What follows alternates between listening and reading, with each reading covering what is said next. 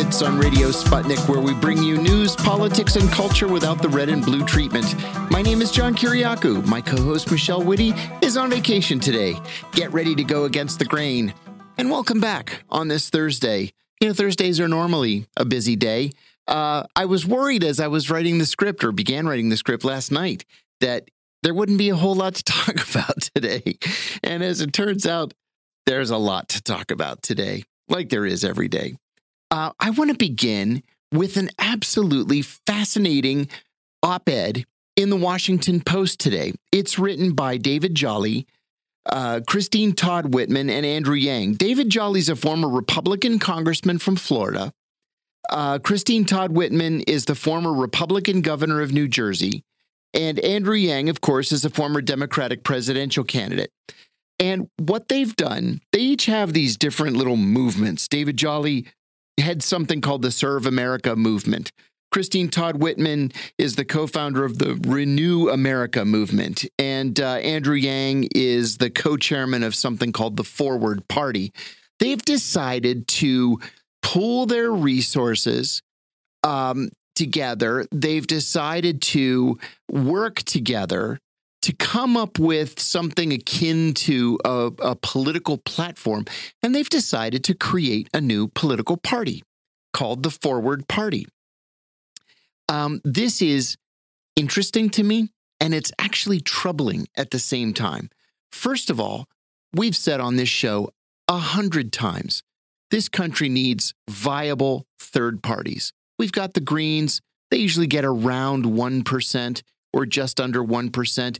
We have the Libertarians. They usually get between 1% and 2%. And every once in a while, another party will pop up, or an independent candidate will pop up and get a couple of percentage points. It almost never matters unless you're, Ralph Nader in the 2000 presidential campaign.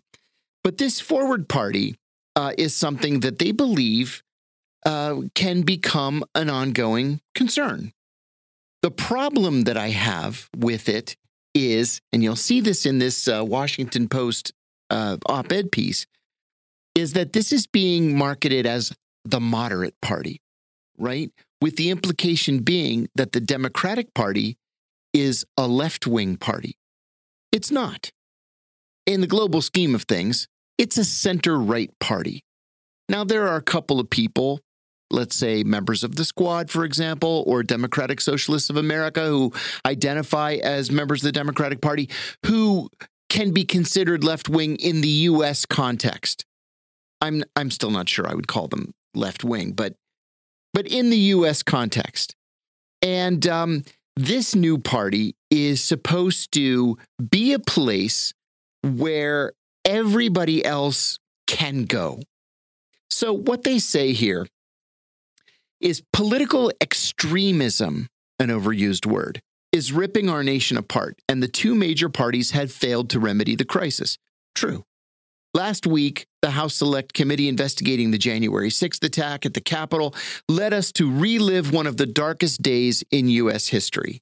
The chilling culmination of an attempted electoral coup in the United States was the strongest evidence yet that we're facing the potential demise of our democracy. All right, that's pushing it, but okay, I get where you're going with this. Says in the past 2 years, we've seen death threats and assassination plots against members of Congress, governors, Supreme Court justices, even the Vice President of the United States.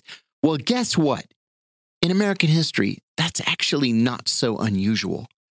There were assassination attempts against Franklin Roosevelt, against Harry Truman. There was a successful one against John Kennedy and Robert Kennedy and Martin Luther King. We've forgotten already that George Wallace was shot and paralyzed in 1968. So it's not like this is something new that nobody's ever tried to kill a politician before. They go on to say that if nothing is done, the United States will not reach its 300th birthday this century in recognizable form. That's why we are coming together, Democrats, Republicans, and independents, to build a new, unifying political party for the majority of Americans who want to move past divisiveness and reject extremism. I'm going to interrupt myself here and tell you that my very best friend in the world and I got together. We've been best friends since we were little kids. got together recently, got to talking about politics. He tends to be a Republican. I'm clearly not. And he said something to me about the radical leftist agenda. Those were the words that he used. And I said, let me ask you, what exactly is radical about it? And he said, well, all of it. And I said, no, I don't know, actually. What in your mind is radical about the Democratic Party's agenda? And he said, well, this whole Green New Deal is radical. And I said, okay, let's talk about that. What in the Green New Deal is so radical to you? Of course, he had never read Green New Deal. And I said, listen, man, just because Tucker Carlson tells you it's radical or Hannity doesn't mean it's radical. They're counting on you to not do your homework.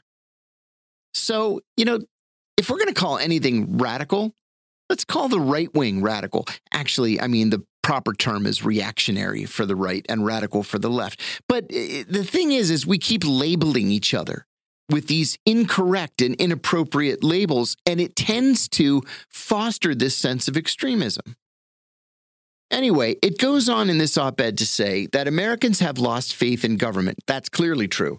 Nearly 8 in 10 say the country is headed in the wrong direction, according to a recent survey, and 2/3 of voters think neither the Democrats nor the Republicans have the right priorities.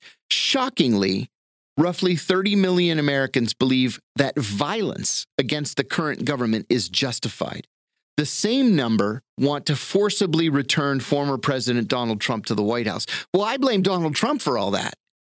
He's the one that's been lying about the election having been stolen from him. This is what happens when democracies fail. People feel their voices are not heard, and they radicalize to take up arms, leading to mainstream talk about civil war. How do you remedy such a crisis? In a system torn apart by two increasingly divided extremes, you must reintroduce choice and competition. The United States badly needs a new political party, one that reflects the moderate common sense majority.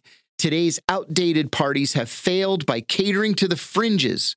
As a result, most Americans feel that they are not represented. I would add something that for the first time in American history, more than 50% of Americans identify as independents. I think that's a fascinating statistic. As leaders and former elected officials, we're tired of just talking about a third way. So this month, we are merging our 3 national organizations, which represent the left, the right, and the center of the political spectrum, to build the launch pad for a new political party called the Forward Party. The 2 major parties have hollowed out the sensible center of our political system, even though that's where most voters want to see them move. A new party must stake out the space in between. On every issue facing this nation, from the controversial to the mundane, we must find a reasonable approach most Americans can agree on. For example, on guns, most Americans don't agree with calls from the far left to confiscate all guns and repeal the Second Amendment. Tell you the truth, I've actually never heard anybody say that. On the right, they're also rightfully worried by the far right's insistence on eliminating gun laws. On climate change, most Americans don't agree with calls from the far left to completely upend our economy and way of life, but they also reject the far right's denial that there is even a problem. On abortion, most Americans don't agree with the far left's extreme views on late-term abortions. That's nonsense. But they are also alarmed by the far right's quest to make a woman's choice a criminal offense. To succeed, a new party must break down the barriers that stand between voters and more political choices. Accordingly, we will passionately advocate electoral changes such as ranked choice voting and open primaries. We will urge for the end of gerrymandering and for the nationwide protection of voting rights and a push to make voting remarkably easy for anyone and incredibly secure for everyone. Without such systemic changes, Americans will be left with a closed system and fewer options on the ballot. These reforms go hand in hand with a new party. Well, you know what? Good luck to them. I hope they're successful. I've mentioned a couple times on the show that in the 19th century, we had a plethora of parties, all different kinds of parties. And they came and they went. And if you didn't like your party and you didn't really want to jump to the opposition party, you just created your own party. We saw it all the time. We've had people run for president in one party and then later in their careers switch to a different party. We've had members of the Supreme Court switch parties in the 19th century. So I think new parties, especially if they're financed, are a great idea. So let's wish them luck. All righty. In other news, and there is other news, we're going to talk about this at length later in the show, but Joe Manchin had a change of heart last night, and he announced at about 5 o'clock yesterday afternoon that he and Majority Leader Chuck Schumer have come to an agreement on a climate change bill. And it's not just climate change. It's also a bill that would allow Medicaid to negotiate for lower drug prices. It would also put $300 billion against the federal deficit and do a whole bunch of other things. Like I say, we're going to talk about that in some detail. The Republicans are apoplectic, but I'll note when we speak to Jim Kavanagh about this later in the show that it's not a done deal yet. It has to pass the House, and it has to get the approval of the Senate parliamentarian. There's a rule in the Senate that a bill to pass into law has to achieve 60 votes to invoke cloture. That is to end debate. 60 votes ends whatever filibuster there might be or that might be threatened. Unless it has to do with a budget. You can't filibuster the budget. You need just 51 votes. And so the Democrats are saying that this climate change bill is actually a part of the budget because it's a $369 billion bill. It has to be appropriated. And so it's officially a part of the budget. We'll see if the Senate parliamentarian agrees with that. Listen, if you haven't heard the news about the Mega Millions lotto, you ought to listen to this. It's up to $1.1 billion right now. You know, I went to the 7-Eleven this morning to get this mother's milk here called Diet Pepsi. And I had to actually wait in line because so many people were buying lottery tickets. $1.1 billion. Of course, you're like 16 times more likely to be struck by lightning. But I'll admit, I bought 5 tickets. One other thing I wanted to talk about was the Prime Minister of Hungary, Viktor Orban. Is he the Prime Minister or is he the President? I'm going to look. He's the Prime Minister. Viktor Orban is a fascist. Let's just call a spade here. The guy's a fascist. Not a neo-Nazi kind of, put them in camps kind of fascist, but he's a racist, he's a bigot, and he just does not like it when people from other countries try to enter Hungary for the purpose of finding work or establishing a domicile. He's also a darling of the Republican Party here, and he's been invited for the second time to speak at the CPAC, at the Conservative Political Action Conference that's going to be held next week in Dallas, Texas.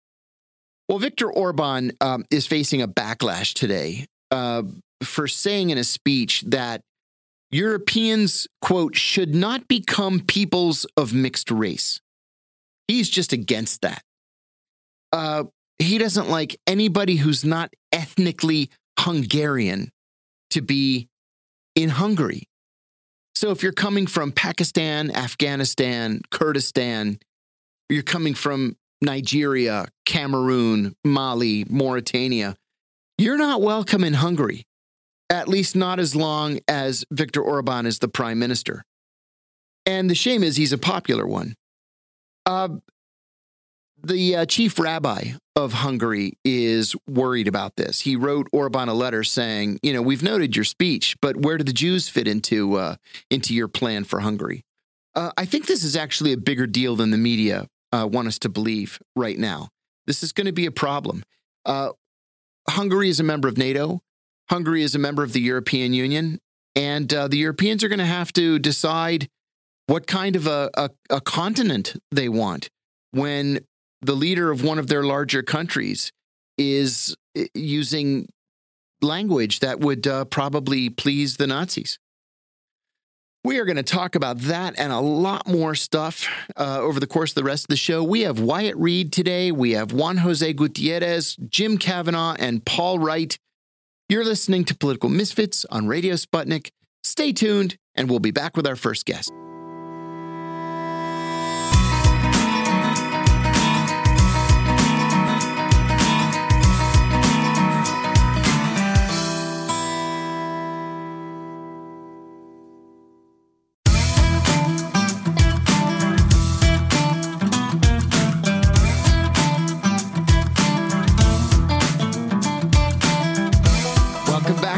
Misfits on Radio Sputnik, where we bring you news, politics, and culture without the red and blue treatment. I'm John Kiriakou, and my co-host Michelle Whitty is on vacation.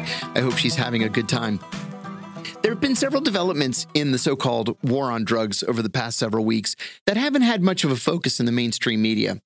Mexican authorities, for example, captured fugitive drug lord Rafael Caro Quintero, a top target of the DEA and the FBI, who was allegedly involved in the capture, torture, and execution of DEA agent Kiki Camarena in the 1980s. It was Camarena's death that led to an expansive law during the Reagan administration that deemed any crime against an American anywhere in the world to be a crime in the United States, and the perpetrators could be prosecuted in the United States. Thus began cross-border kidnappings. The bigger story here, though, is the CIA's historic role in Latin American drug trafficking. There have always been rumors that the CIA trafficked drugs to the United States in the 1980s, and those drugs kicked off the crack epidemic in the early 80s. The truth isn't quite that clear-cut, but we'll discuss this and more with our first guest. We're now joined by Sputnik News correspondent Wyatt Reed. Welcome back, Wyatt. Hey, John. Good to be here. Thanks for having me. Wyatt, so glad to have you because you're one of the few people that I know who really is an expert on these issues. Some of them tend to be a little bit down in the weeds, but I think they're incredibly important. So let's talk first about Mexican President Andrés Manuel Lopez Obrador, also known as AMLO. AMLO has had some serious law enforcement victories recently, especially with the arrest of Rafael Caro Quintero being a crown jewel. Why is this arrest so important in the greater scheme of things? Usually when a drug lord is arrested, another one just takes his place, but this one seems to be different. Why is that? Yeah, that's right, John. And as you noted, it is different, although Rafael Caro Quintero is pretty long out of the drug game, right. At least as far as most analysts are concerned. He wasn't running the shots at anywhere particularly important these days. But he's particularly important because he kind of represents what I would refer to as the nexus between the CIA and regime change and the drug money flow, organized crime internationally, and basically the Iran-Contra scandal. He's really kind of at the central sort of meeting point of all of these different phenomenons. And to tell his story is to really kind of tell the story of U.S. foreign policy, especially with regard to Latin America in the 80s, but really going back to the 50s to the beginning of the CIA-backed efforts to overthrow a serious number of Latin American governments. Mm-hmm. We find that Quintero is basically the head of the Guadalajara cartel right. in the 80s, and this is when the Guadalajara cartel is being effectively used to launder drugs, money, and weapons on their way back and forth from Nicaragua, where obviously the U.S. was backing this dirty war against the Nicaraguan government. And they were doing that, especially after Reagan was cut off mm-hmm. In Congress mm-hmm. from continuing to fund the Contras. They did that through the Guadalajara cartel and through these drug and weapons shipments. And they were being routed out of kind of a hub within Mexico run by the Guadalajara cartel. And there's really an excellent, for listeners who have access to Amazon, there's really an incredible program that I have no idea how it got made called The Last Narc. That it's brilliant. Yeah, and it's narrated by the DEA agent who was put in charge of the investigation of Kiki Camarena's disappearance, and as we know his torture and subsequent execution. And he finds effectively a massive conspiracy going to the highest levels of the U.S. government and the CIA to silence Kiki Camarena, who stumbled upon this nexus, as I described it, and to basically eliminate him, prevent him from telling the truth about U.S. foreign policy there, and about these connections between the CIA, supposedly between CIA agent Felix Rodriguez, who is apparently one of the people witnessed and even participated in this brutal torture and execution of Kiki Camarena. He never paid for his crimes, of course. No. Many observers would attribute this to his close associations with the CIA. Frankly, John, I'm sure you have a bit to share on this as well. I'm sure you have some insights as well. Yeah, I wanted to. I'm glad you brought this up because I think this is a really important issue. I don't know if you or our listeners and viewers have watched the series Narcos on. I guess it's on Netflix. It's either Netflix or Amazon, one or the other. Yeah. Narcos. Netflix. Brilliant, wonderful series. And there's a theme through the course of this series where the DEA is like just on the verge of catching some major drug lord and it goes bad. And then the CIA station chief shows up. All of that is true because the DEA and the CIA were constantly at loggerheads. The DEA was trying to stop the flow of drugs to the United States. They were trying to wrap up these drug lords. And the CIA was carrying out its obsession with communism. So in places like Colombia, for example, or even Venezuela or elsewhere in South America in the 80s and Central America in the 70s, you had the CIA actively working against DEA. The CIA didn't care about drugs entering the United States and in many cases helped to facilitate the movement of drugs into the United States, just so long as they could hit the communists. This obsession with communism doesn't make any sense to us now, all these years later. But it set the country back and did damage to our cities. And I think it's a story that hasn't been fully told. I'm glad now that that we have shows like Narcos or these documentaries or even the film Kill the Messenger. I'm proud to say I was a script consultant on Kill the Messenger. Those stories need to be told because this is a dark period of American history. And one of the things that I've always maintained is that the American people own this information, right? These guys work for the American taxpayer. And so we have a right to know what our government is doing in our name, including when they're breaking the law. Absolutely. And, it's a real shame that we have to go to programs like, The Last Narc, Kill the Messenger. And unfortunately, it seems this inevitably happens where we only get to find out 30 or 40 years later, the real truth of what happened.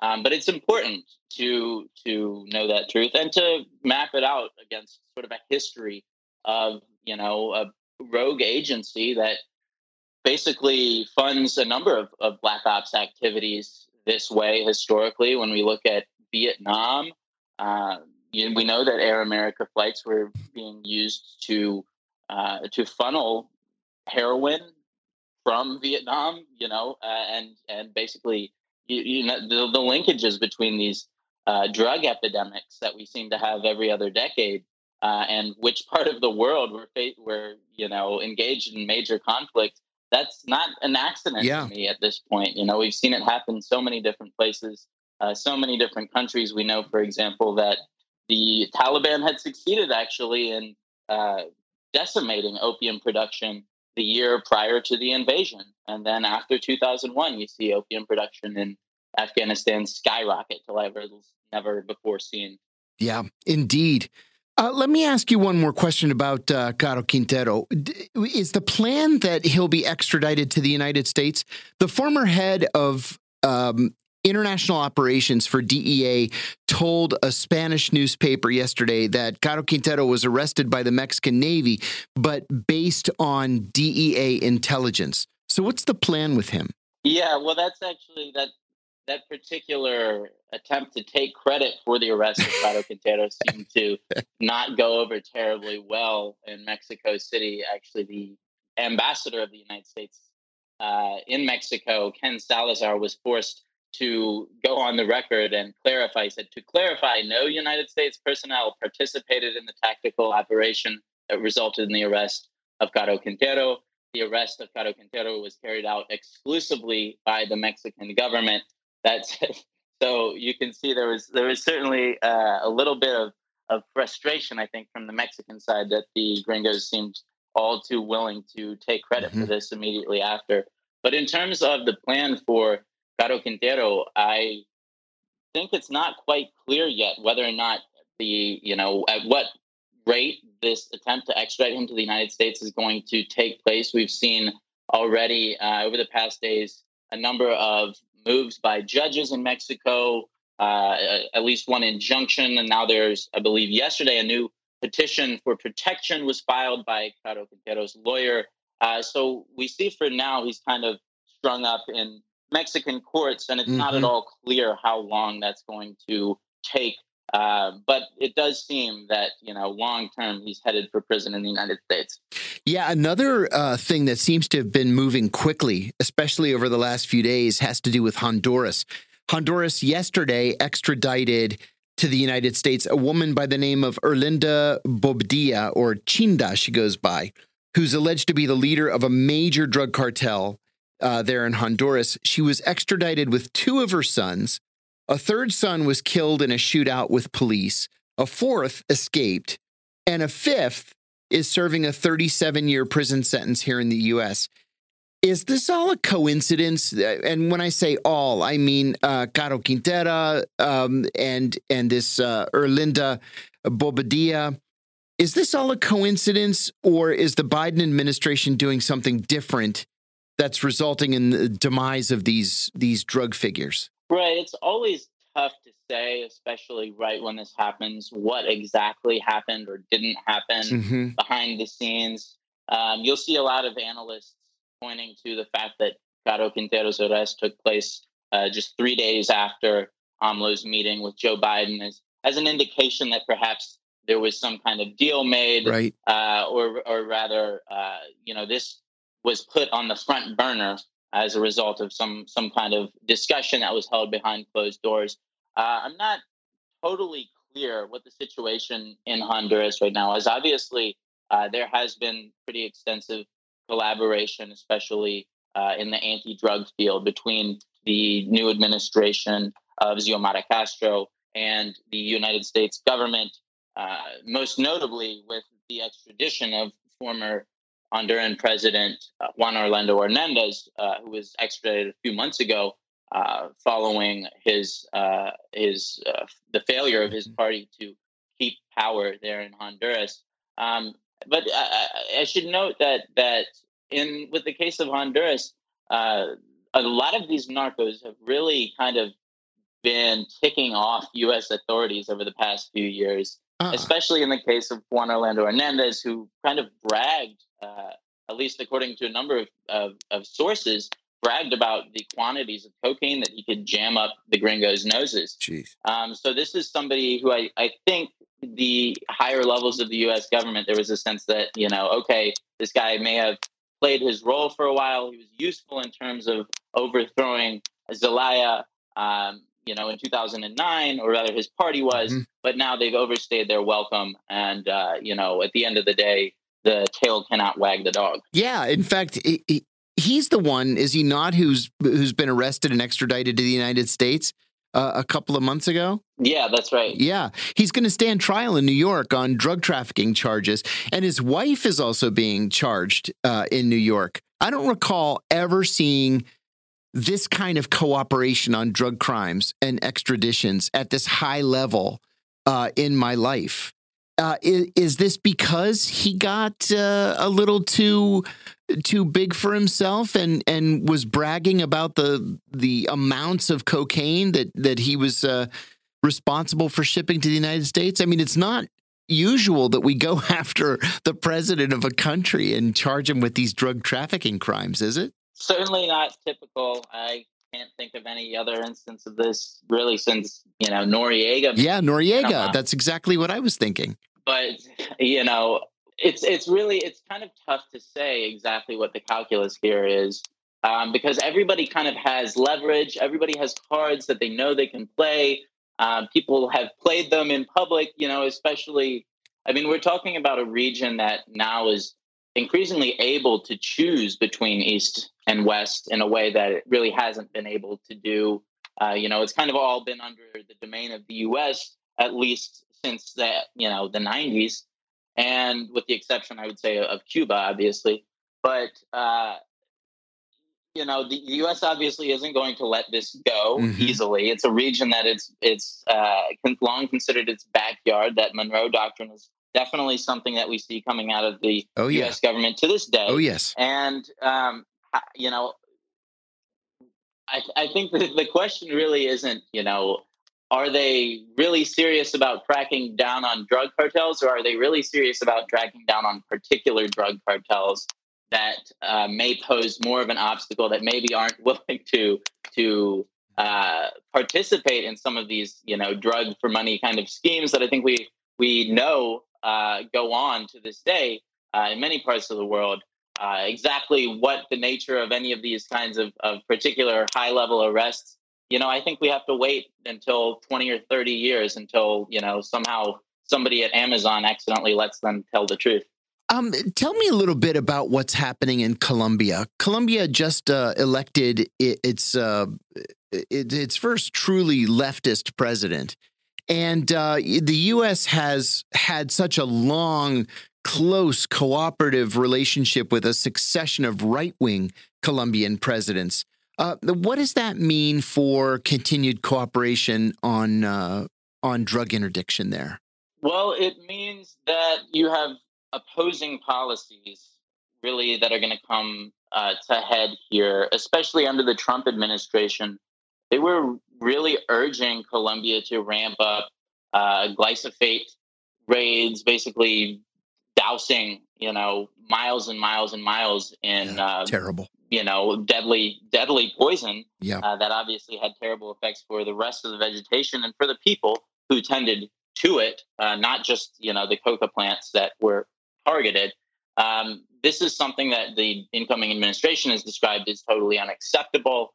They've talked about opening up relations again with Venezuela and about opening back up the border. That seems to be something that is now confirmed, slated to happen as soon as Petro takes office. You really have kind of a whole reanalysis of the dynamics at play that allow for Colombia to be in the position that it is in terms of both this kind of cocaine capital and in terms of kind of the U.S. sort of capital in the region. Both of these are issues on which Petro campaigned heavily to put a stop to. And there's a great deal of public pressure behind him to honor those pledges. So I think it says quite a bit, as well, when we're talking about the foreign policy, that you're having some of the first conversations being held with Maduro. Now the incoming Vice President Francia Marquez is on a regional tour. Her first visit is with former Brazilian President Lula da Silva. You can, I think, see a message here, which is that, we're not going to stop cooperation with the United States, but we know who our friends are, and we're certainly not going to forget them. I want to also ask you, Wyatt, about Julian Assange. We're all on watch, of course, waiting for a final decision on whether Julian is going to be extradited to the United States. His case is now before the European Court of Human Rights, and the British haven't yet set an extradition date. In the meantime, there's a real movement in Australia now, finally, after all these years, and to a lesser extent here in the United States, to release him. AMLO, in the meantime, has offered Julian Assange asylum in Mexico. So my question to you is, what is public opinion in Mexico like on Assange? And do you think there's any real chance that he might be able to gain asylum there?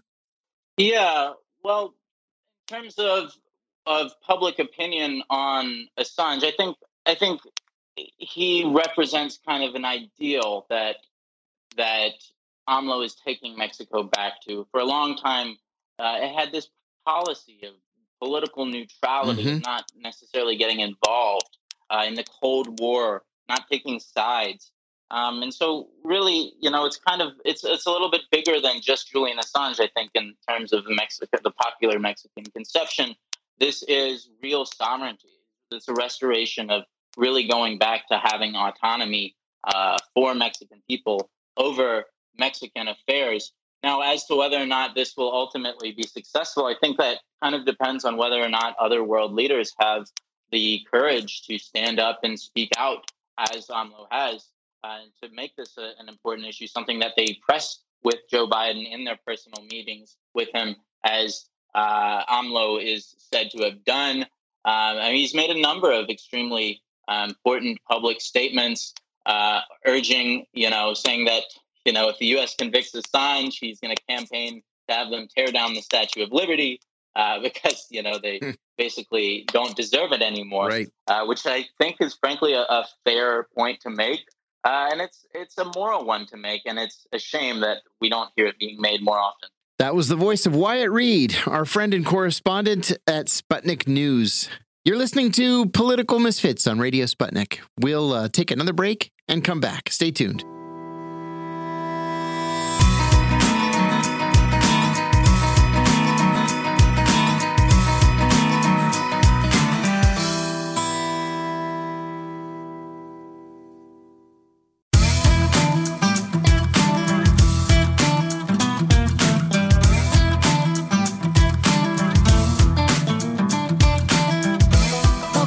Political Misfits on Radio Sputnik, where we bring you news, politics, and culture without the red and blue treatment. I'm John Kiriakou. Last month, the Supreme Court cleared the way for the Biden administration to dismantle a Trump-era policy that has forced thousands of asylum seekers to wait in Mexico, often in dangerous circumstances, for their U.S. court cases to be heard. But having previously moved quickly to end the so-called Remain in Mexico policy, the Biden administration has suddenly decided to move in slow motion. To make matters more puzzling, administration officials will not respond to journalists or to immigration activists who ask what the holdup is. We're joined by Juan Jose Gutierrez. He's an immigration attorney and executive director of the Full Rights for Immigrants Coalition. Juan Jose, it's been a long time. Welcome back to the show. Thank you, John. Thank you for inviting me. So glad to have you back. I want to ask you first, Juan Jose, if you could tell us what this rule is that the Biden administration worked to reverse and why it was so onerous for intending asylum seekers. Well, as you know, John, former President Donald Trump committed to end migration to the U.S. primarily from third world nations, especially from Mexico, Central America, and Haiti. While at the same time he promoted migration from Europe and other Anglo-Saxon nations. That is why his administration used every conceivable opportunity to stop Haitians, Central Americans, and Mexicans from entering the U.S. So when the coronavirus hit the world, he took advantage of it and stopped third world asylum seekers from pursuing their cases in the U.S.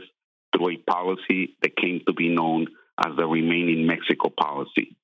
Under this policy, asylum seekers were and are forced to wait in Mexico while their cases move through our legal immigration system. Yeah. Have there been any changes to the standard operating procedure since this Supreme Court decision, or are the Trump-era rules still in effect? Well, the answer is no, and the answer is yes to the second part of the question. To his credit, Mr. Alejandro Mayorkas, the head of the U.S. Department of Homeland Security, says that he remains committed to end the Remain in Mexico policy.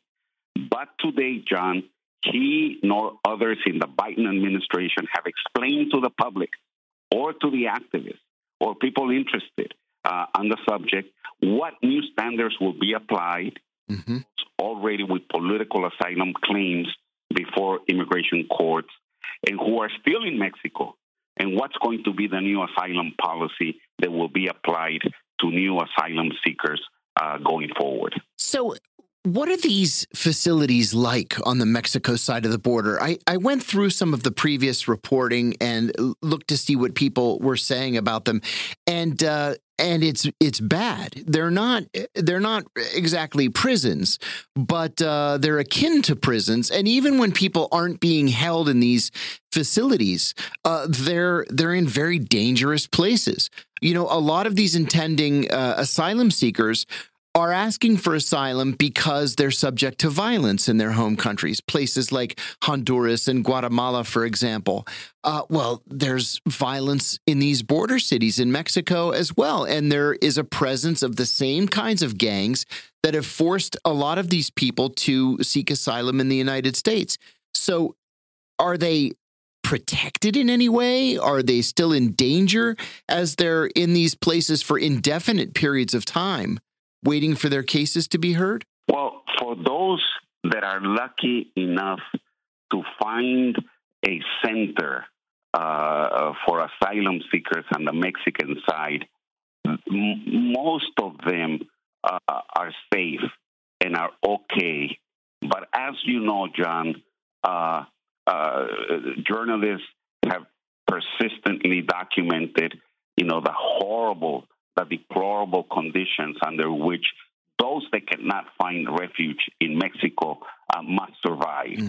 So I think the bottom line is that consistently these immigrants, asylum seekers, have very little economic opportunity because they can't find jobs. Right. So they must fend for themselves. And then, of course, they must face and are constantly in danger of falling victims to kidnapping, assault, rape, and the all too common extortion, at the hands of Mexican gangsters. And there have been documented cases where people have lost their lives.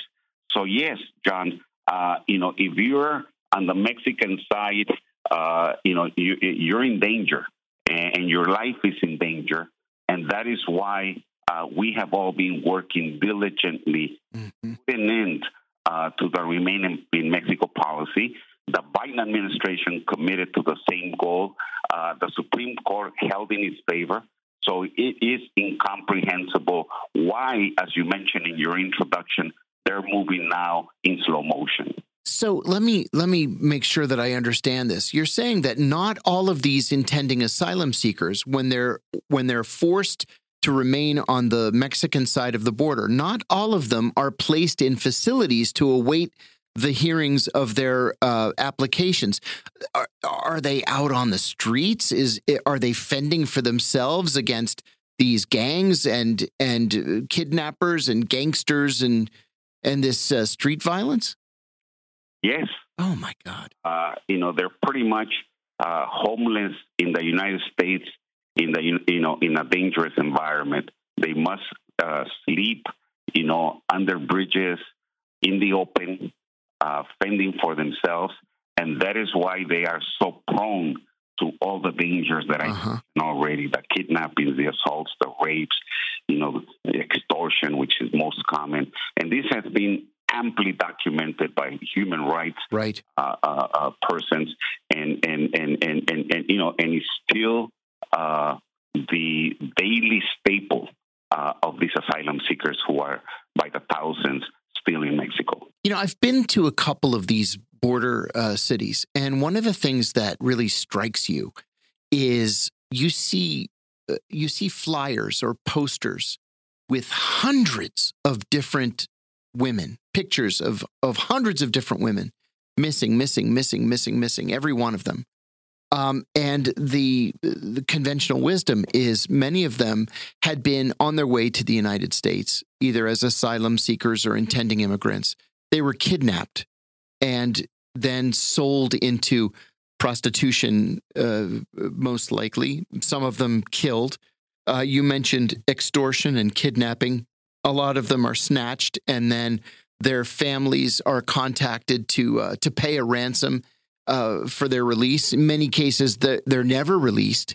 They're probably dead. Is this what they're facing over there? That's exactly what they're facing. Jeez. And one other crime that you forgot to mention, which is horrendous, is the fact that in Mexico, people get kidnapped and their organs taken and sold in the black market. That's another My God. crime that these immigration seekers have to confront on a daily basis. And I believe that the Biden administration cannot be complicit with a policy that's making this horrendous reality still be the reality for these asylum seekers. Well, let's talk about that for a minute, Juan Jose. I know that you don't have inside information. You're not an official at the White House. But can you speculate as to what the trouble is surrounding this rule change? If the Supreme Court has already changed the rule and Joe Biden campaigned in part on changing the rule, then what's holding things up? Why isn't this being implemented? The answer is politics, John. With the November elections looming in the horizon, President Biden is under tremendous pressure from conservative Democrats who are in tough re-election campaigns to not do anything that could be perceived as pro-immigrant by conservative or middle-of-the-road voters. Yeah, good point. So I guess one can say President Biden wants to do the right thing and immediately end the Remain in Mexico policy. But I think he believes he must proceed with great caution.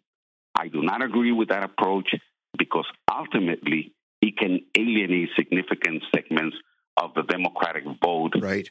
and make Democrats' fears come through. In other words, by losing Democratic voters that otherwise would be voting Democrat, Republicans that otherwise would not win in these tough races could ultimately get elected. And that is what is happening in the past. And that's why I think that the approach the Biden administration is taking is wrong. Can you tell us, is there anything happening legislatively on Capitol Hill? You know, we go through these cycles, and that's really what it is. It's very cyclical, where immigration is at the top of the agenda, and then they fight over it for a little bit. Usually it comes to nothing. There might be a policy change rather than a change in the law, but I haven't heard anything that's pending on Capitol Hill to address these issues. Is there something I'm missing? Well, the only thing that's pending in Congress right now and is being held up in the Senate is the expansion of something called the guest worker program. Mm-hmm. In the old days, the guest worker program became known as the Bracero program. Yes. It was signed into law in 1942. It was negotiated by a titan of American politics, Franklin Delano Roosevelt, and Mexican President Avila Camacho. They sat down in Monterrey, Mexico, and signed this agreement to bring Mexican laborers to the United States to basically work in agriculture, mining, and railroads. The program remained in place through the remaining of World War II and went all the way to 1962, when many people thought that the Bracero program had effectively been ended. In fact, they were wrong. The guest worker program remained, as is now known, and it has been expanding over time. Already in the first 6 months of this year, 254,000 Mexican temporary workers have been brought to the U.S. And when President Manuel Lopez Obrador was in Washington, D.C., for a summit with Biden that basically went unnoticed by the mainstream media, he brought a 5-point proposal, one of which dealt with immigration. Mm-hmm. He wanted to expand the guest worker program by another 300,000 temporary workers. 150,000 visas will be given to Central Americans from Guatemala, Honduras, and El Salvador, and then the other 150,000 to Mexicans from the southeast of Mexico, which is the most poor part of Mexico. We don't know where that's going to go, but presently in the Senate, there is a bill to grant residency to people that commit to remain in agriculture by a certain number of years. But it's being frozen in the Senate. I think it's going to go anywhere. It could, but I doubt that it will. You still are going to need the 60 votes, and because agribusiness is very influential with Republican senators, there are some people that believe that it might go forward unexpectedly. But that's the only thing that's there. Other than that, there's nothing. My own humble opinion is that there is no downside to a bill like that. No downside at all. These are very difficult, labor-intensive jobs that most Americans won't take. I read a story the other day.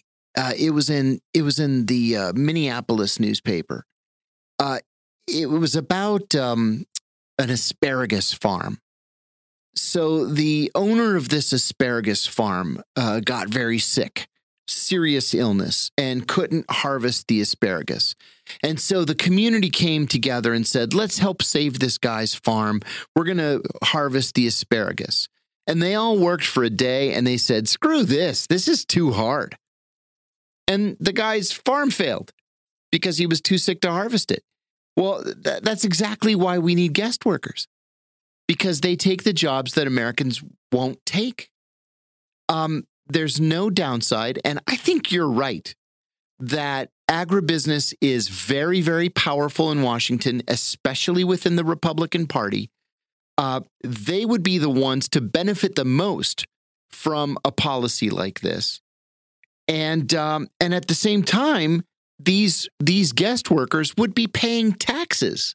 So it's an upside for everybody. I absolutely agree, John. There's no downside. It's a win-win situation for everyone concerned. And it's incomprehensible why Republicans will not come to the rescue of some of their strongest constituents, business industry. But that's the type of situation we're having to deal with in the United States today. I don't know what's going to happen, but we have been advocating changing the subject a little bit, but on the same line of immigration policy. When we were in Washington, when President Lopez Obrador was here for his meeting with President Biden and Vice President Kamala Harris on the 12th of July, we presented a proposal that, understanding that practically it is going to be very difficult under present circumstances in the Senate, any type of meaningful immigration policy reform through, that there already is a law that exists that offers legal immigration relief to the millions of undocumented immigrants already in the United States. And that is the program of TPS, the Temporary Protected Status, that was signed into law in the 1990s by President Bush, and the different presidents, have exercised their authority to grant it, to Haitians, to people from Sudan, and about 13 other nations, including some Central American nations like Honduras and El Salvador. All you need to do is to declare an emergency, national emergency. It's never been said that there's a national emergency in the U.S. other than for war, but certainly, we don't have enough labor right now. We need workers in various sectors of the economy. Yes, important sectors like agriculture, meat processing, pharmaceutical industry, medical, etc.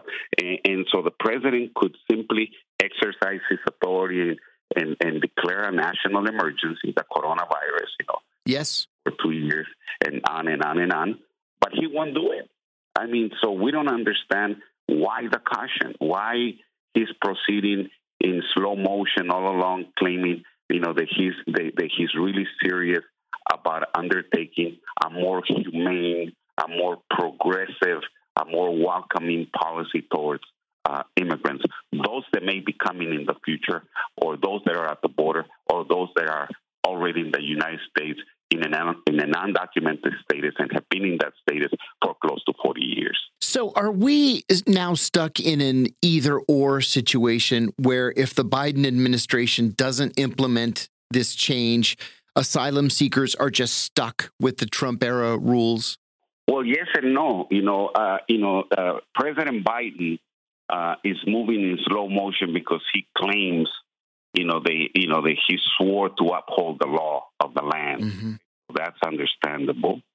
So, if we broaden the meaning of that situation, he must comply with the law, right? And since the United States Supreme Court has said you're okay in getting rid of the or ending, the remaining Mexico policy, mm-hmm. so that places Biden in a situation where he must comply with the rules of asylum, mm-hmm. refugee law, and immediately allow asylum seekers to enter the U.S. in order for them to pursue their asylum cases here. That used to be the accepted norm and was, mm-hmm. Standard policy. And I believe we need to immediately go back to it. And President Biden has the opportunity, the law, and the power behind them to do it.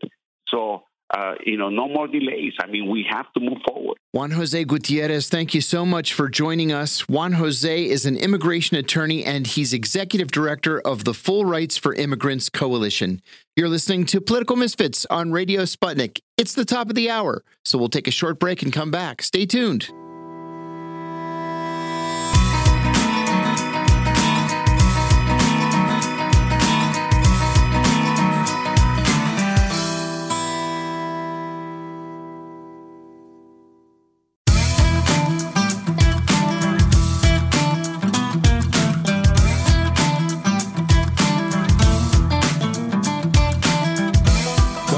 Political Misfits on Radio Sputnik, where we bring you news, politics, and culture without the red and blue treatment. I'm John Kiriakou. There was big news from Capitol Hill last night when Senator Joe Manchin, the conservative Democrat from West Virginia, announced that he was doing a 180 and that he had come to an agreement with Senate Majority Leader Chuck Schumer to pass a climate and tax reform bill that he said would help to reduce inflation.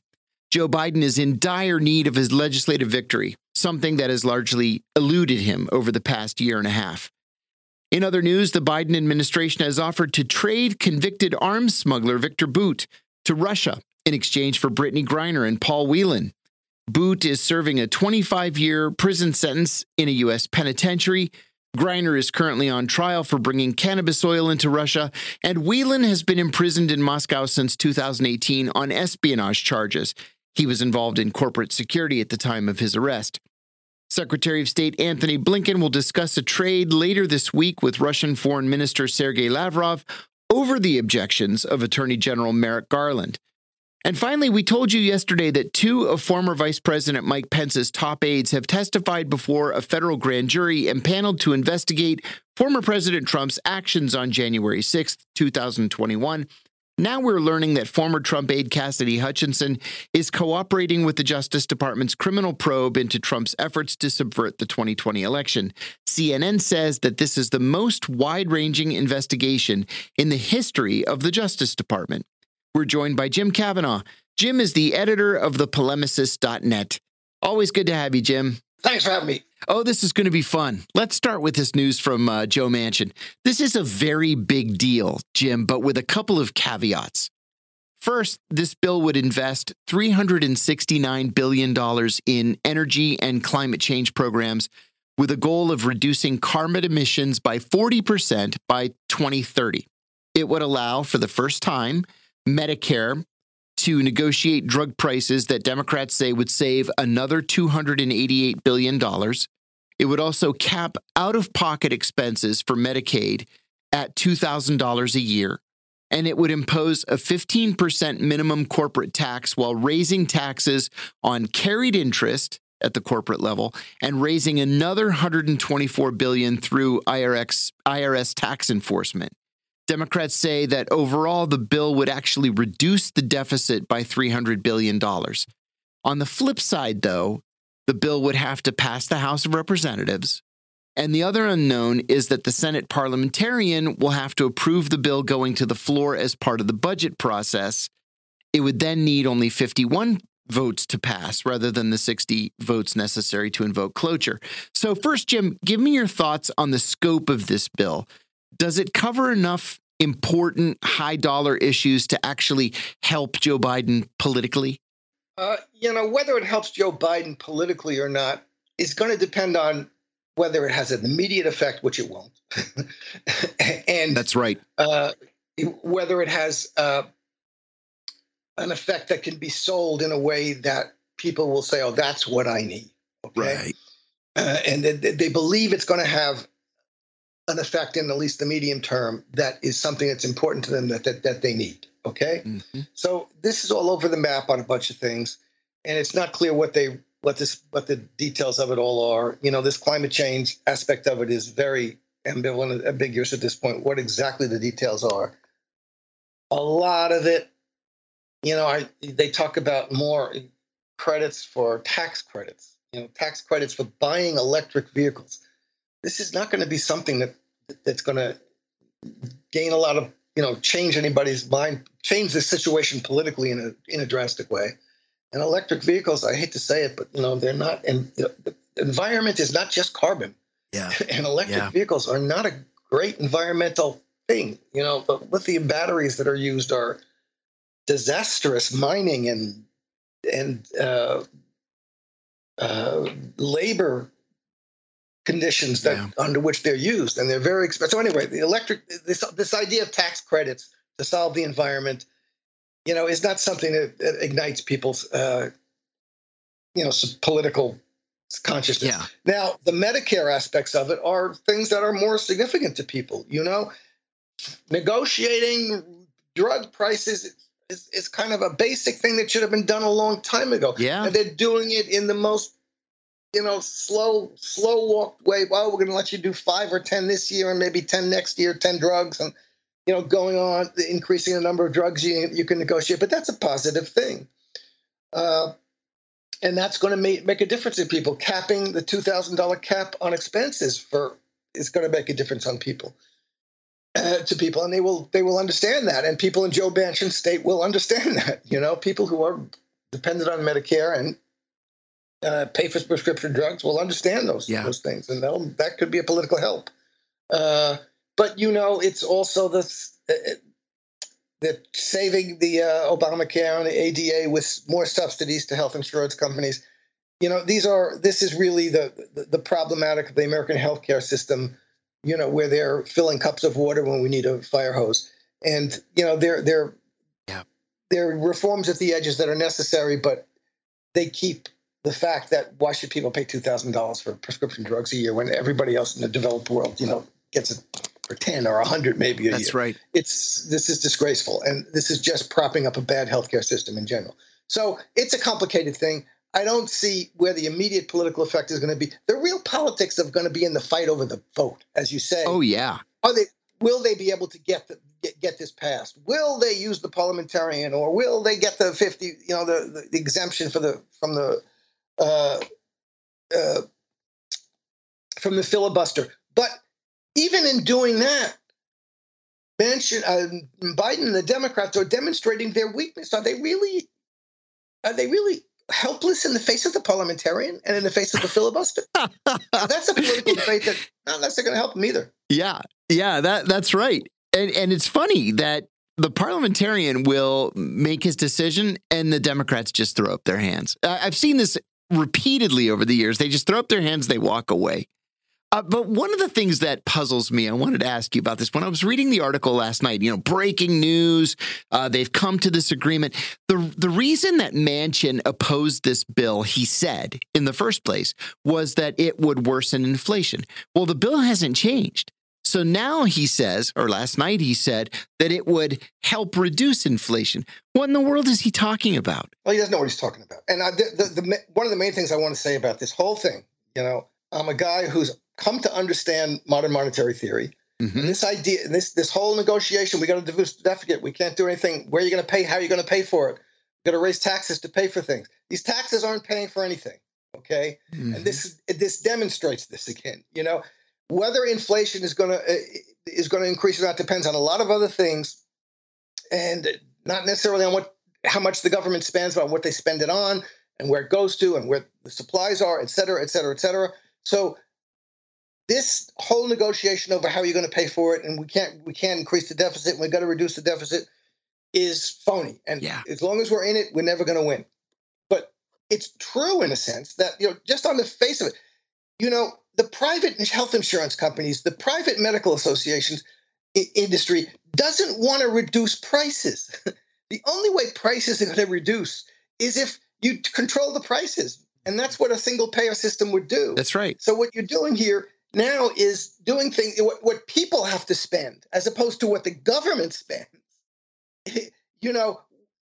Reducing government expenditures doesn't reduce expenditures for people. Yes. If the government's not paying for the drugs, you are, and those prices are still going to go up. So the problem of inflation and of deficits is, the whole framework under which they're doing this is phony. And this, as you say, this shift, yesterday this was good, this was bad for inflation and deficits. Today it's okay, even though it's the same thing. There's a fight about something else going on. It's about protecting the private health insurance industry. And it's about not taxing the wealthy, not because we need their taxes, because to pay for anything, because we don't want to tax the wealthy. And so that's what's going on here. And this abrupt shift, which doesn't have the quote unquote economic explanation it seemed to have the day before, demonstrates how there's something phony about the problematic of that. Yeah. Oh, totally agree. I suspect that we're going to see some hardball politics on this thing in the coming weeks. But the final decision rests with the Senate parliamentarian, crazy as it sounds. Do you think this bill has a chance of passing? Let's say the parliamentarian approves of attaching it to the budget process. Is this going to be one of those 51-50 votes with Kamala Harris, casting the decider? I think it'll be more than 51-50, but I think it'll be close. And they probably wouldn't be able to do it without, overcoming the filibuster via the parliamentarian rather than just getting rid of the damn filibuster, which is what they should do. But it's going to be, they both want both parties want this political fight over it, because the Republicans are going to fight as fiscal conservatives, and we're saving you from the deficit and the debt. And the Democrats are going to fight, we're going to pay for your medications. Okay. So this creates the kind of political battle they both want to be in. And it's a little unclear, given the medication and the Medicare part of it, who's going to get the political value out of the political gain out of that. But I think they both want that fight. And, the shame is that the Democrats won't just end the damn filibuster, which they should do. And they should have done a long time ago. This is ridiculous. I never heard of the parliamentarian until happened about 2 years ago. The parliamentarian controls the whole Congress. And, this is all nonsense. They can get rid of this if they wanted to, but they don't, because it sets up these battles over things that are framed in a specious way, but create a lot of heat and a lot of passion, and they will fight each other over it, and they can split the country over it and see who wins that battle. Yeah. I've got to ask you, too, about Joe Manchin's motivation. It seems to me, this guy is Mr. Coal in the Senate, and this bill is decidedly anti-coal. So he just said a couple of weeks ago that he was opposed to it. It was bad for the country. It was bad for energy. It was bad for West Virginia. It's essentially the same bill today as it was 2 weeks ago. So why the change, and how does he explain this flip-flop to his constituents in West Virginia, who are not the country's biggest supporters of climate change legislation? Well, he's not saving coal. This is where you can't save coal. Or you can save coal because if we run out of gas, because we can't get gas supply, not the United States, but other countries are going to have to increase their use of coal because of the sanctions on the Russian gas. But, this is really just, corruption at the highest level. He is personally being paid by the coal industry. His wife is paid by the coal industry So they're going to put forward a line that's going to protect what they, certain coal operators in the state. But, they really aren't, they can't save coal. This is not what it's really about. It's about more nasty, minable in French, petty corruption of a certain kind, I think. And so there's no explanation for it that's rational.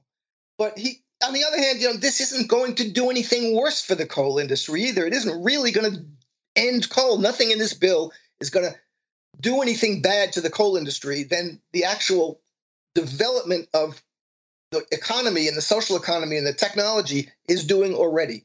Coal hasn't been destroyed by climate legislation, and it's not going to be. It's going to be destroyed by other things. Yeah. So, and he knows that. And so, the question of whether how you can sell this stuff to your constituents and how you can sell these changes to your constituents, how can Joe Biden sell, defund the police to we need 100,000 more cops, right? All the progressives in Congress. I mean, they sell it because the media goes along. The partisan affiliated media goes along with these things and creates a scenario and creates a framework that people can't get out of. We're in a process for at least 2 years where things have been sold to the American people that make no sense, but they got along with it. And that's one of the most frustrating things about American politics is that people get sold a bill of goods again and again and again. And they believe these changes and they don't notice, this guy said X today and he's saying negative X tomorrow. Yeah, and exactly. Yesterday. And what do we think about that? Jim, the Biden administration, I want to switch gears here. The Biden administration has been dangling the idea of a prisoner swap with the Russians for at least 2 weeks now. The Justice Department, as a matter of policy, opposes prisoner swaps, but the State Department wants to get this thing done. Paul Whelan has been in a Russian prison for 4 years now. Brittany Griner's case is in the news pretty much every day. Victor Bout, though, is a very high-profile prisoner. His name is the Merchant of Death. And when I was at the CIA, they were searching for this guy all over the world. And certainly the FBI had been looking for him. He's currently incarcerated in the same unit at Supermax Marion as whistleblowers Daniel Hale and Marty Gottesfeld.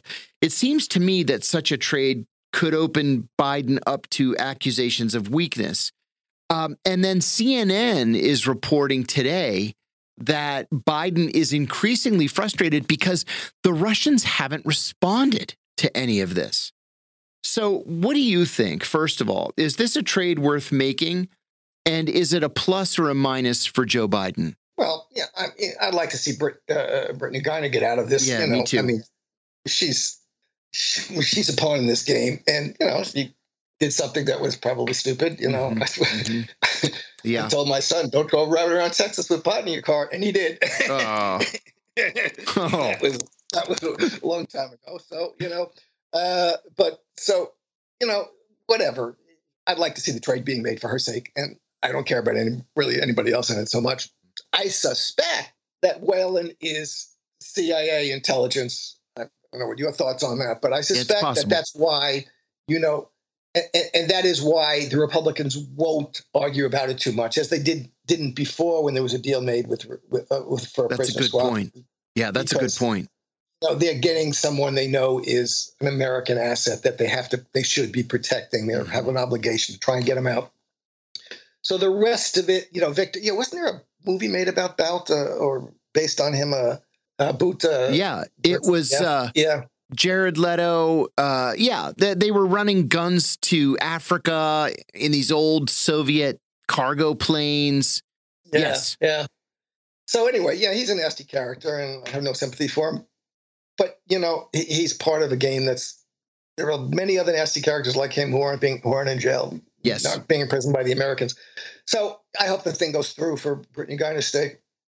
I suspect if it does, the Republicans aren't going to make a big deal out of it.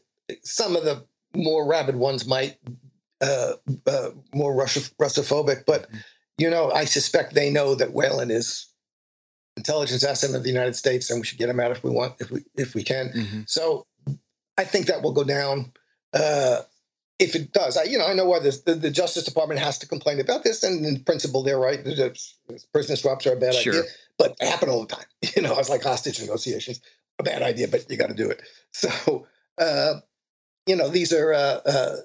This is something I don't see this becoming a big issue that's going to help or hurt. I mean, it will help Biden in the sense that Griner is the public figure that everybody's going to like to see her getting out, and it can only be a plus in that respect. I don't think he would be hurt by it at all. Excellent. We've been hearing more and more over the past several days about the Justice Department's criminal investigation into Donald Trump and his actions on January 6th. We learned yesterday that a federal grand jury has been impaneled. Are we looking, do you think, at an honest-to-God criminal case against a former president? It certainly seems serious enough, and the investigation is wide-ranging. What do you think? Well, I think they want you to think that you are. Yeah. And I think that they're going to imply that as long as they can. This is, I'm of two minds on this. I believe that Donald Trump has committed multiple crimes.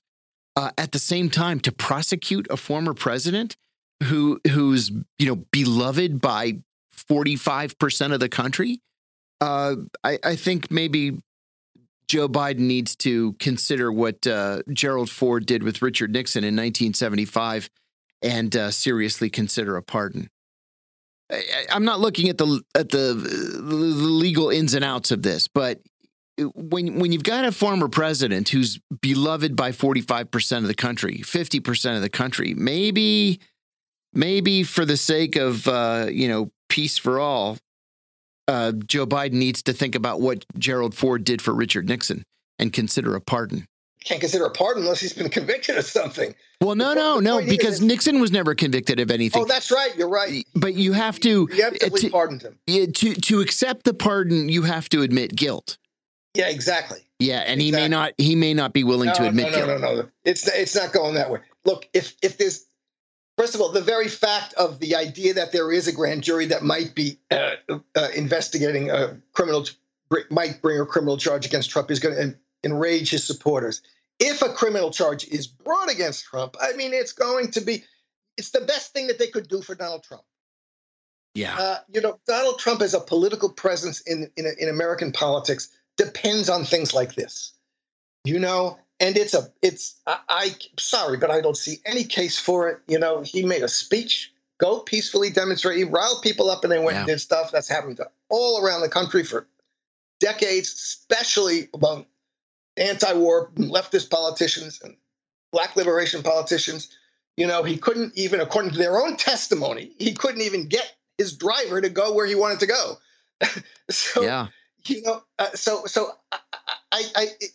I think it's really what's going on with this January 6th investigation is dangerous for the country in a lot of ways. It's criminalizing things that shouldn't be criminalized and going in a very nasty and very aggressive way against things that are ultimately trivial misdemeanors at their best. So what are they going to bring against Donald Trump? But the whole again, this is what they want. They want to fan these flames. They want to make Donald Trump into the Democrats want to make Donald Trump into a fascist threat that they have to go after and throw in jail for the rest of his life and get him out of politics. And that only says we're afraid of him. We're afraid of him politically. Mm-hmm. And, he, as a person, who's, the more he speaks, I don't know. I just don't think he's going to be a very effective candidate for himself, but he has been. I don't know. But, the best thing he can do for him is feed the flames. Yeah. And he'll become a martyr instantly. And even with charges. And that will become the issue. And that's what both sides want. That's what Donald Trump wants and what the Democrats want. Yes. The Democrats who are spending $40 million over the past few weeks to support Trump Republicans in primaries. Yes, that's right. So that's what they're doing here. They're building up Trump as the great threat. Yeah, I think you're right. Some political pundits are speculating that a criminal case against Trump could cause him to announce his candidacy for president sooner rather than later. And Roger Stone said, a week ago, that Trump could announce his candidacy in the next week before the end of the month. Do you think that Trump's legal problems will have any impact on his political decisions. The RNC is practically begging him not to announce his candidacy until after the midterm elections. And I don't think he cares what the RNC wants. What do you think? Exactly. I think that, as I'm saying, part of the point of this is to get him to run again. Yeah. and to get him to take the most radical positions he can. And so, it would be better for the Republicans if he didn't. And it might very well, any kind of criminal charge against him might very well, or any kind of serious suspicion that that's coming, might very well provoke him to run sooner, to announce his candidacy sooner. And that's what everybody wants here. They want to have that political framework and that political contest. Yeah. And it's terrible for the country in every way. And as I say, they're working hard to do it. They spent $30-40 million to try and get Trumpers nominated. Yeah. And so that's in some sense what's going on behind all this. Which could seriously backfire. We mentioned a couple terrible. Can you imagine if Doug Mastriano, for example, gets elected governor of Pennsylvania? This is what the Democrats do. They say, "Oh, let's surreptitiously help this guy because he's so nutty. He would be the weakest candidate." And then the guy ends up winning. They knew before the primaries were held 2.5-3 years ago that Marjorie Taylor Greene was gonna win that primary, but they thought she was so crazy with her support of QAnon that in a general election it would make a reliably red district competitive for a Democrat, and it didn't. She got 75%. So bad politics. They're not confronting the fact that they don't have an offer. No, they have nothing on offer. The look at the woman who won, the Latina woman who won in Texas, South Florida, in an 85% Latino district, in the second highest Latina district in the United States. Yeah. That went plus 15 for Biden. Yeah. She the Republican who beat, this is, the Democrats think that all they have to do to win is to create monsters that they fight against. But people are not just looking at that. And they want to know what you're giving me, and they're not giving you anything. So the monsters, at least, this guy talks tough, and this guy, tells it like it is, or whatever, and that's what you got. Yeah. Yeah, you're absolutely right. Jim, I wanted to ask you finally about this speech that Donald Trump gave at the America First Policy Institute yesterday.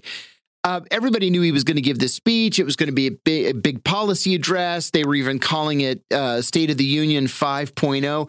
But I think everybody was surprised at the content of this speech. He called for much wider use of the death penalty in federal cases, much tougher federal sentences for drug crimes. Do you think this is a wise lead campaign plank? Is this really what voters want from a Republican nominee? I don't think that helps. I think there's a small section of supporters who might be energized by that, but I think most people aren't really. People don't want death penalty all over. They don't want 20-30 year sentence for drug trial. In fact, the Republicans have Biden to blame that on. Yeah. I mean, this is one of the charges against Biden, the crime bill.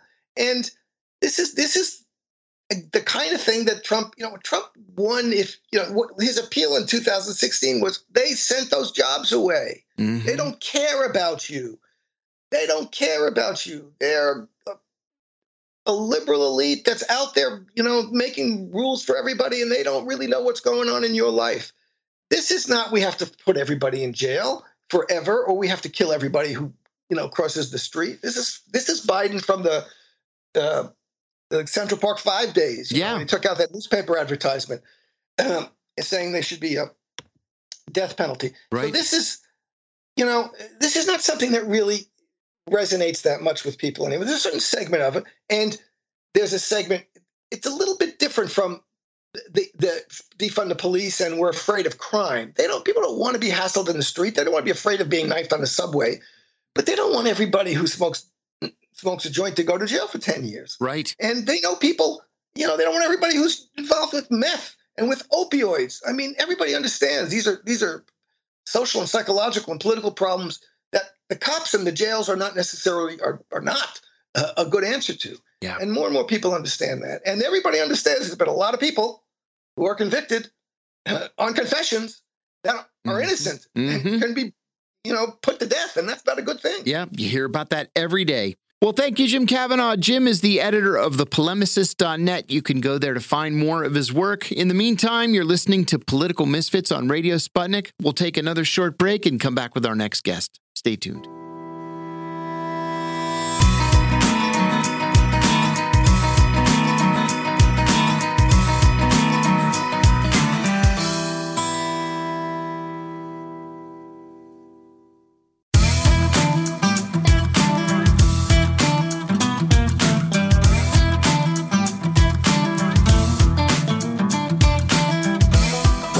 Political Misfits on Radio Sputnik, where we bring you news, politics, and culture without the red and blue treatment. I'm John Kiriakou. We told our listeners yesterday about a terrible case in the state of Indiana. A group of at least 20 female prisoners from the Clark County Jail filed a federal lawsuit alleging that they were subjected to a night of terror when a jail guard sold access to the female wing of the prison to male prisoners who proceeded to rape, molest, and abuse the women. The guard sold access to the wing for $1,000 per person. One woman became pregnant from the rape, and several have had to go to psychiatric treatment. Shockingly, this occurred on the night of October 23rd, 2021. It was only reported when one of the women was finally transferred to a different prison. When she got there, she told her attorney, who filed the civil case. No criminal charges have been filed against the guard, at least not yet. No criminal charges have been filed against the male prisoners or against anybody else. Is this an outlier? Is this a one-off? Or does this kind of thing happen with more frequency than Americans realize? We're joined by Paul Wright. Paul is the executive director of the Human Rights Defense Center and the editor and publisher of Prison Legal News and Criminal Legal News magazines. Always great to have you, Paul. Thanks for joining us. Paul, let's get right to this question. Is this an outlier? How could something like this happen? And just as importantly, how could it have remained unknown for almost a year? Just to correct you, earlier you said that no one had been charged, but actually in the December issue of Prison Legal News, actually the December 2021 issue, we reported that the guard who gave access to the prisoners, David Lowe, who's 29, was in fact fired, and he was arrested October 24th, 2021. So good. He has been arrested, and he and right now he's facing level 6 felony charge of official misconduct and a misdemeanor charge of trafficking with an inmate. And he's awaiting trial. His trial is supposed to happen in September of this year. Good. So he has been charged. But as far as the prevalence of it, unfortunately, this is all too common. And one of the things that's kind of bad about having reported on prisons and jails as long as I have is this is more like, okay, this is just the next installment of a long, bad chapter. And, we've reported on everything from, prisoners being trafficked and sexually abused in federal jails in New York City, in state prisons around the country. In Michigan, for example, a couple of years ago, the state of Michigan paid $100 million. Literally dozens of women who were systematically raped and sexually assaulted by staff there over a multi-year period. Right here on the show, we've discussed the ongoing sexual assaults of prisoners at the federal prison in Dublin, California. So, unfortunately, this is this is very common. And I'd say the big issue isn't so much how common it is, but just kind of the monotonous regularity with which these stories kind of erupt into the public consciousness. And the only reason that they do is generally because of, some type of litigation. Either criminal charges are filed against the guards who perpetrated or allow it to occur, or civil suits are filed by the victims of these sexual assaults against either the guards or the prisons and the jails that employ them. And again, like I say, this is something that in Prison Legal News, almost every issue, we have at least one or two stories like this, and we have for decades. It's not like oh, it's getting better, it's getting worse. It's like, no, it's been a steady, monotonous drumbeat of rape and sexual assault. Paul, you said in an editorial in Prison Legal News in October of 21, the same month that these rapes took place, that rapes of prisoners number in the thousands every year, and they're usually committed by prison guards and staff. Wasn't the Prison Rape Elimination Act supposed to stop all that? Why do these rapes seem to continue unabated? Are there no real protections for prisoners? No, there aren't, and I think that's one of the problems. Is that when the Prison Rape Elimination Act kind of started, it started out originally as the Prison Rape Reduction Act, and someone in Congress said, well, rather than reducing rape, why don't we try to stop it? And that's a noble intention, but I think that the bigger problem is that there's nothing about the Prison Rape Elimination Act that actually does anything to stop or halt rapes. Basically, it's a data collection act, and a very flawed data collection act because it relies on the very prison and jail officials to self-report the sexual assaults or the abuses that occur in their prison systems and jails. And there's no downside to them for it, except, of course, the theory is that, well, they can be publicly shamed or whatever to be known as the prison rape capital of America, which that was the title bestowed upon the Texas Department of Corrections a number of years ago. And when they asked the director how he felt about that, his response was, I think it's just because we're the only ones who are being honest about the data and reporting the number of rapes that are actually happening. So those are a lot of the problems with it. And I think it's critical to note that the Prison Rape Elimination Act, it doesn't give the victims of sexual assault, it doesn't give them any rights. It doesn't give them any private causes of action. And the reality is that prison officials and employees who rape prisoners, they have a lot of protections from lawsuits, including the the Prison Litigation Reform Act, one of them, that makes it very difficult for prisoners to sue. And then the other thing is that most of the criminal charges, when the sexual assaults are carried out by guards and staff, those assaults are de facto criminal. Prisoners cannot consent to have sex with staff. So it's a crime across the country. All 50 states make that illegal. But the problem is that generally they're being prosecuted as misdemeanors, and they're very low penalties, and if at all. And to say that these crimes are investigated in a very lackluster manner is an understatement. Yeah, I think that's right. In 2001, which now is 21 years ago, Human Rights Watch estimated that at least 4.3 million prisoners had been raped in prisons and jails in the United States over the course of, the existence of the country. That's a cumulative number. They also found, and to me this is even more troubling, 4% of all federal and state prisoners reported being raped, as did 3.2% of all local prisoners. They reported being raped. Now, these are the ones who actually went to the trouble of reporting it. Have those numbers improved at all in the last 20 years? Well, it's hard to say. I think that a big part of the problem is that, a big part of the problem has been, getting the data. And that was what the Prison Rape Elimination Act was supposed to remedy. And based on the PLRA, anywhere between, the reporting that we get, it's a minimum of 8,000 reported sexual assaults. And remember, these are reported and confirmed, by prison officials who aren't exactly known for their diligence in investigating claims of prison abuse. And so one of the things that we've seen is, for example, I read these statistics. The prison systems will have the thing where, okay, we got 3,000 complaints of prisoners being sexually assaulted. We investigated and substantiated 12 of them.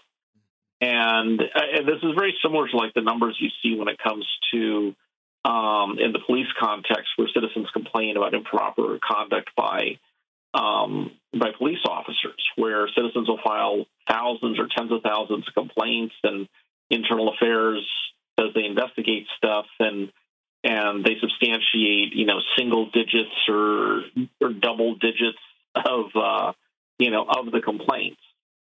And so it's hard to say. But one of the things I will say, though, in terms of whether you can say about the exact numbers, whether it's 5,000 or 50,000 a year, it's grossly underreported.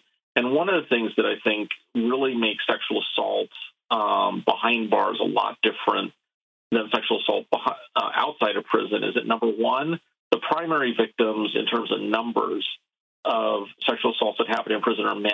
It's not women. That's right. And for years, the Human Rights Defense Center and other organizations have tried to get the FBI to change how they calculate and estimate sexual assaults, because if they included people behind bars, the prisoners that are sexually assaulted and raped, the rape statistics in this country would dramatically change their prevalence. And it would also change in that men would most likely be the primary victims of sexual assault rather than women. And that's something that the FBI has resisted. The other thing that really makes sexual assaults or rapes behind bars a lot different is that typically when someone outside of prison, male or female, whenever they're raped or sexually assaulted, except for cases of children, but generally in the case of adult, it's a one-off. Yeah. You get sexually assaulted, it happens once, and that's it. Either, they report it to the police and something happens, or they remove themselves from the situation, but it's a one-off. Whereas when people are sexually assaulted behind bars, whether it's by staff or by other prisoners, it tends to be a repetitious thing. In other words, guards don't just rape prisoners like once and they're done with it. It becomes a regular occurrence. It happens multiple times. And the same thing when prisoners are raped or sexually assaulted behind bars by other prisoners. In other words, it doesn't just happen once. Right. Or it becomes a regular occurrence. So you have one person who'll be raped multiple times. And this is what makes sexual assault or rape behind bars such a devastating experience and such a terrible crime, is because literally the victims can't get away. They don't have any place to go. And, and this is one of the things that we've also seen, too, the retaliation that happens to sexual assault victims behind bars. They complain about being raped. They complain about being sexually assaulted. And the prisoner or jail response is to put them in segregation. They put them in solitary confinement, for having complained. And we've seen plenty of cases where prisoners have complained about being sexually assaulted by guards.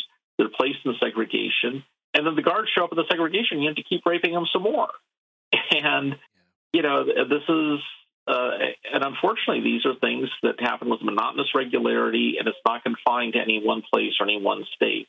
From California, New York, from Florida to Alaska, this is happening all the time, every day in American prisons and jails. It is. It's happening all the time. How frequently do you think these cases are prosecuted? Do you have a sense of that? And what generally happens to the perpetrators when they're prosecuted? That's one of the things that is kind of amazing about this phenomenon, is because typically when everyone hears about sex offenders and people being raped, prosecutors are generally pretty harsh on sex offenders.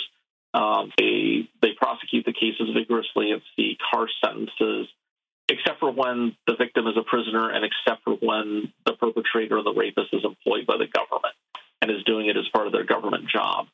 And this is when we see very lenient plea bargains. We see lackluster prosecutions. You also see very light sentences with so many of these crimes basically being plea bargained down extensively.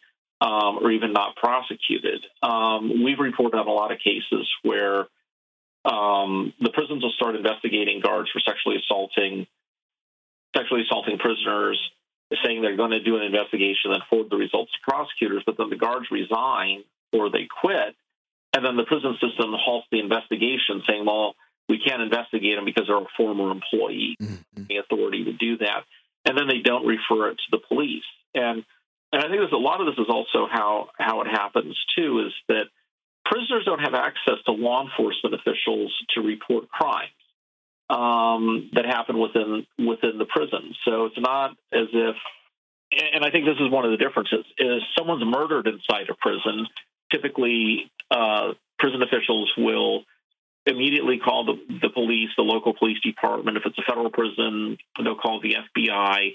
And it's processed as a crime scene. It's processed as if it were a crime anywhere else, including outside of prison. When someone gets raped in prison, especially by staff, the prison officials aren't immediately calling up the police and saying, hey, send your sexual assault detectives over to the prison. We have a rape case going on here. Mm-hmm. Instead, prison officials dork around with it. They investigate it. In a lot of cases, they bury the case. And there isn't that it isn't treated as a crime. And I think this is part of the things that make sexual assault behind bars both so pervasive and the high levels of impunity that go with it, is that it's not treated as a real crime by officials. And that's especially the case in the case of jail prisoners, because all too often the jails also house the police department, or the department isn't that far away. And typically most jails in this country, not all of them, but probably around 98% of them, are run by the sheriff's department of each county. That's right. And so it's not like the jail doesn't have detectives and investigators at their beck and call. They do. They're usually in the same building or down the hall. And I think that just the fact how this stuff is treated, I think shows, the overall, the lack of seriousness with that these crimes, which is what they are given. One of the things I've come to believe over the decades of observing this and reporting on it in Prison Legal News and other venues is that I think that prison rape is an integral part of modern American prison and jail management.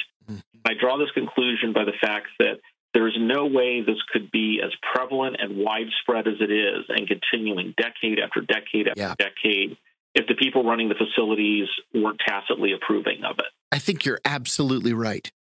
And that says a lot about the kind of culture that we live in. You said something a few minutes ago, too, that I wanted to echo. It's very difficult to report something like this because of the legal barriers that have been set up to reporting crimes in prison. You can't just report a crime. You have to go through this paperwork process that oftentimes takes as long as a year. You have to, at least in the federal system, you have to fill out a form BP 8.5, and that goes to the head of your unit. I was raped, you say, and then he'll say, no, you weren't. And then you do a BP 9, that goes to the warden, and he sides with the rapist. Then you fill out a BP 10, which goes to the regional director of the Bureau of Prisons. He sides with the warden. Then you do a BP 11, which goes to the BOP headquarters in Washington. And once you do all of those things, which takes 12 to 18 months, then you can go to the courts. And almost nobody makes it to the courts. Now, one of the things that they do, again, at least in the federal system, is if there's something to your complaint, they'll transfer you to another prison. And if they transfer you to another prison, then you go back to the beginning again, starting with the BP 8.5. So to stop you from reporting a crime that's been committed against you, all they do is just transfer you from prison to prison to prison. They put you in what's called transportation mode, and they just transfer you all around the country until your sentence is done. And there's literally nothing you can do to protect yourself or to save yourself. I think a great deal of this is done to silence people from complaining about being abused and raped and otherwise being victimized by misconduct. I also think it's interesting. It's worth noting that when it comes to the grievance system, as you know, it's a lengthy bureaucratic process. But one of the things that American prison officials have perfected is the art of passing the bureaucratic buck. So literally the buck never stops. That's right. It never stops with anyone. No one is held responsible. No one is held accountable. And what's been unusual about the sexual assaults that we've reported happening at the federal prison in Dublin, California, is that, they've actually, they fired the warden, but then the warden himself is being charged with raping the prisoners. Mm-hmm. When you have these sexual assaults occurring at the highest management levels of the facility, and if you believe that, people should lead by example, what kind of example does this set? Or, what kind of example is this giving the staff? The other thing that's also a huge conflict of interest is the fact that the prison officials ruling on these grievances by exhausting or allowing prisoners to finish or terminate the grievance process or ruling in the prisoner's favor on grievances also opens the agency up to financial liability. Yeah. So they have literally a financial disincentive to do anything during the administrative grievance process. And I was at a conference once, and the Bureau of Prisons Regional Counsel was there, and he was talking about how part of his job was to review prisoner grievances. And I asked him, as one of the people in the peanut gallery during the Q&A, I asked him, as agency counsel, are you ever going to rule in favor of a prisoner in a grievance if it might subject the BOP to liability? Never. Of course not. Why would I do that? Yeah, of course. I'm a lawyer. And that's exactly part of the problem. That's exactly part of the problem. You follow these issues very, very closely. And one of the things that I enjoy so much about Prison Legal News is the news in brief sections at the back of the magazine. And you talk about these individual cases, individual news events that happen that concern prison guards and wardens and people like that. You've covered a case. It's the chief of a small town in Pennsylvania, the police chief named Brent Getz. He was the chief of Weisport, Pennsylvania. It's a town of 400 people. He was convicted recently for raping a child hundreds of times while this little girl was between the ages of 4 and 11. Raped her hundreds of times. He was finally convicted of rape and sexual abuse. He was arrested in 2019. He finally was convicted last week, and he is he awaiting sentence? No, he was just sentenced 32 years in prison. How unusual is this kind of thing? How unusual is it for prison guards not even to be raping the prisoners, but they're sexual predators who happen to also be prison guards, and they're bringing that mentality into the job with them? I think, unfortunately, it's fairly common.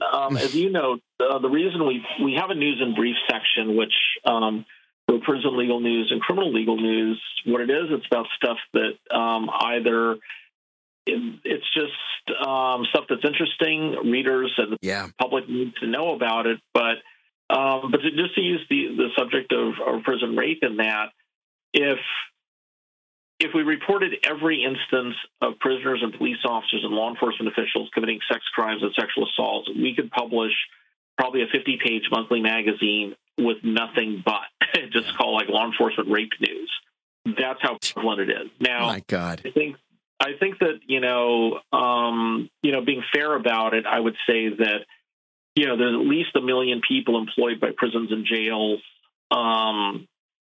Being employed by prisons and jails, there's probably another million or so employed by the 16,000 police and law enforcement agencies in this country. And that's the hallmark of a police state, is you have so many, literally millions of people employed by that police state directly as, uniformed guards, uniformed officers for police departments, then throw in, the whole alphabet soup of law enforcement agencies, and then there's support staff and clerical staff, and you've got a lot of people. So you could say that, hey, if you've got, 2 million people working in law enforcement, a certain percentage of them are going to, commit crimes and everything else.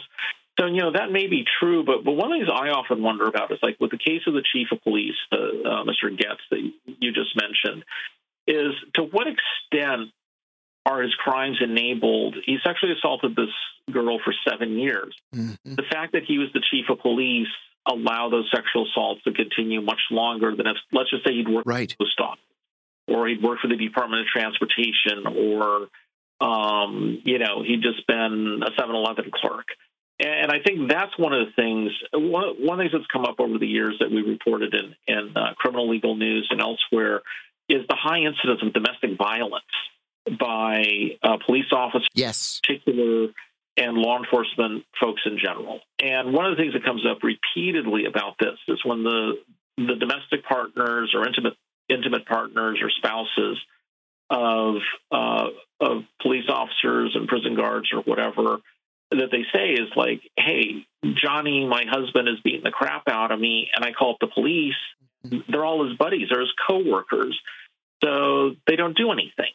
And occasionally when this kind of erupts into the public eye is when things really get out of control and they kill their partner. At that point, there's a dead body, and it's hard to cover up. A number of years ago, the police chief of Tacoma, I forgot his name now, but we covered it at the time. He, after years of domestically, physically and sexually abusing his wife, he shot and killed her in a parking lot and then killed himself. Jeez. And that was one of the things that came out was that, wow, he'd been doing this for literally years, if not decades, and the police just covered it up. The very police department that he headed. And I think that's one of the things that makes crimes by law enforcement officials in this country so difficult is there really is it's like there's no place to go. Is in cases like that, your husband's the chief of police, physically abusing you. Who's going to help you? Yeah, who's going to help you? And in the case of, again, you've got a little girl being abused for 7 years by the chief of police. Who is she going to go to? Mm-hmm. And I think one of the things that we find in, we deal a lot with, we sue a lot of jails here at the Human Rights Defense Center. And one of the things that I've really learned in the course of doing this is especially when you get out to rural America, the sheriffs are really kind of the most powerful official in that county at the county level. Yeah. They have the biggest budget. They employ the most people. They have literally the biggest source of whether you want to call it patronage or graft or corruption or whatever it is. And the big thing is they don't have any oversight. No one's really overseeing the sheriff in huge swathes of America.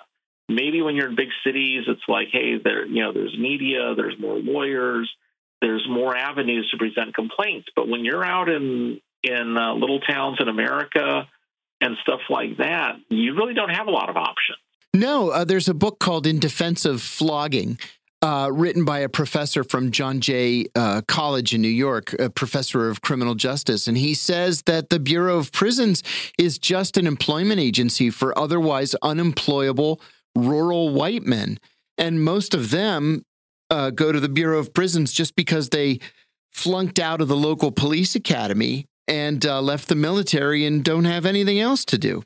It's funny because it's funny you should mention that. A number of years ago, I was doing I was on a panel, and one of the things came up was about downsizing our nation's prisons. And one of the people in the panel said, my brother got out of the military. He's employed as a prison guard in a prison in downstate Illinois. And if he didn't have that job, what else could he possibly do? And it's one of those things where it's like, well, I don't know, maybe move to a city where they have jobs, but which is what people have been doing for the last 10,000 years. But I think that's part of the problem is that, you build this police state, and how much of it is because there's a need for caging people, and how much of this is being viewed as a jobs program. Yeah, that's it. That's it. And what always struck me as funny was the fact that they believed that this was owed to them somehow. I really regret that we're out of time. Paul, thank you for joining us. That was the voice of Paul Wright. Paul is the executive director of the Human Rights Defense Center and the editor and publisher of Prison Legal News and Criminal Legal News magazines. They're both outstanding. I subscribe to both, and I would urge you to take a look at them both. You've been listening to Political Misfits on Radio Sputnik. That is it for us today. Thanks to our guests, Wyatt Reed, Juan Jose Gutierrez, Jim Kavanagh, and Paul Wright. Thanks to Ryan, Dimitri, Andre, and the entire Sputnik News team. Thanks again to our very talented producer, Ray. And on behalf of the vacationing Michelle Whitty, thank you for listening. We'll see you tomorrow.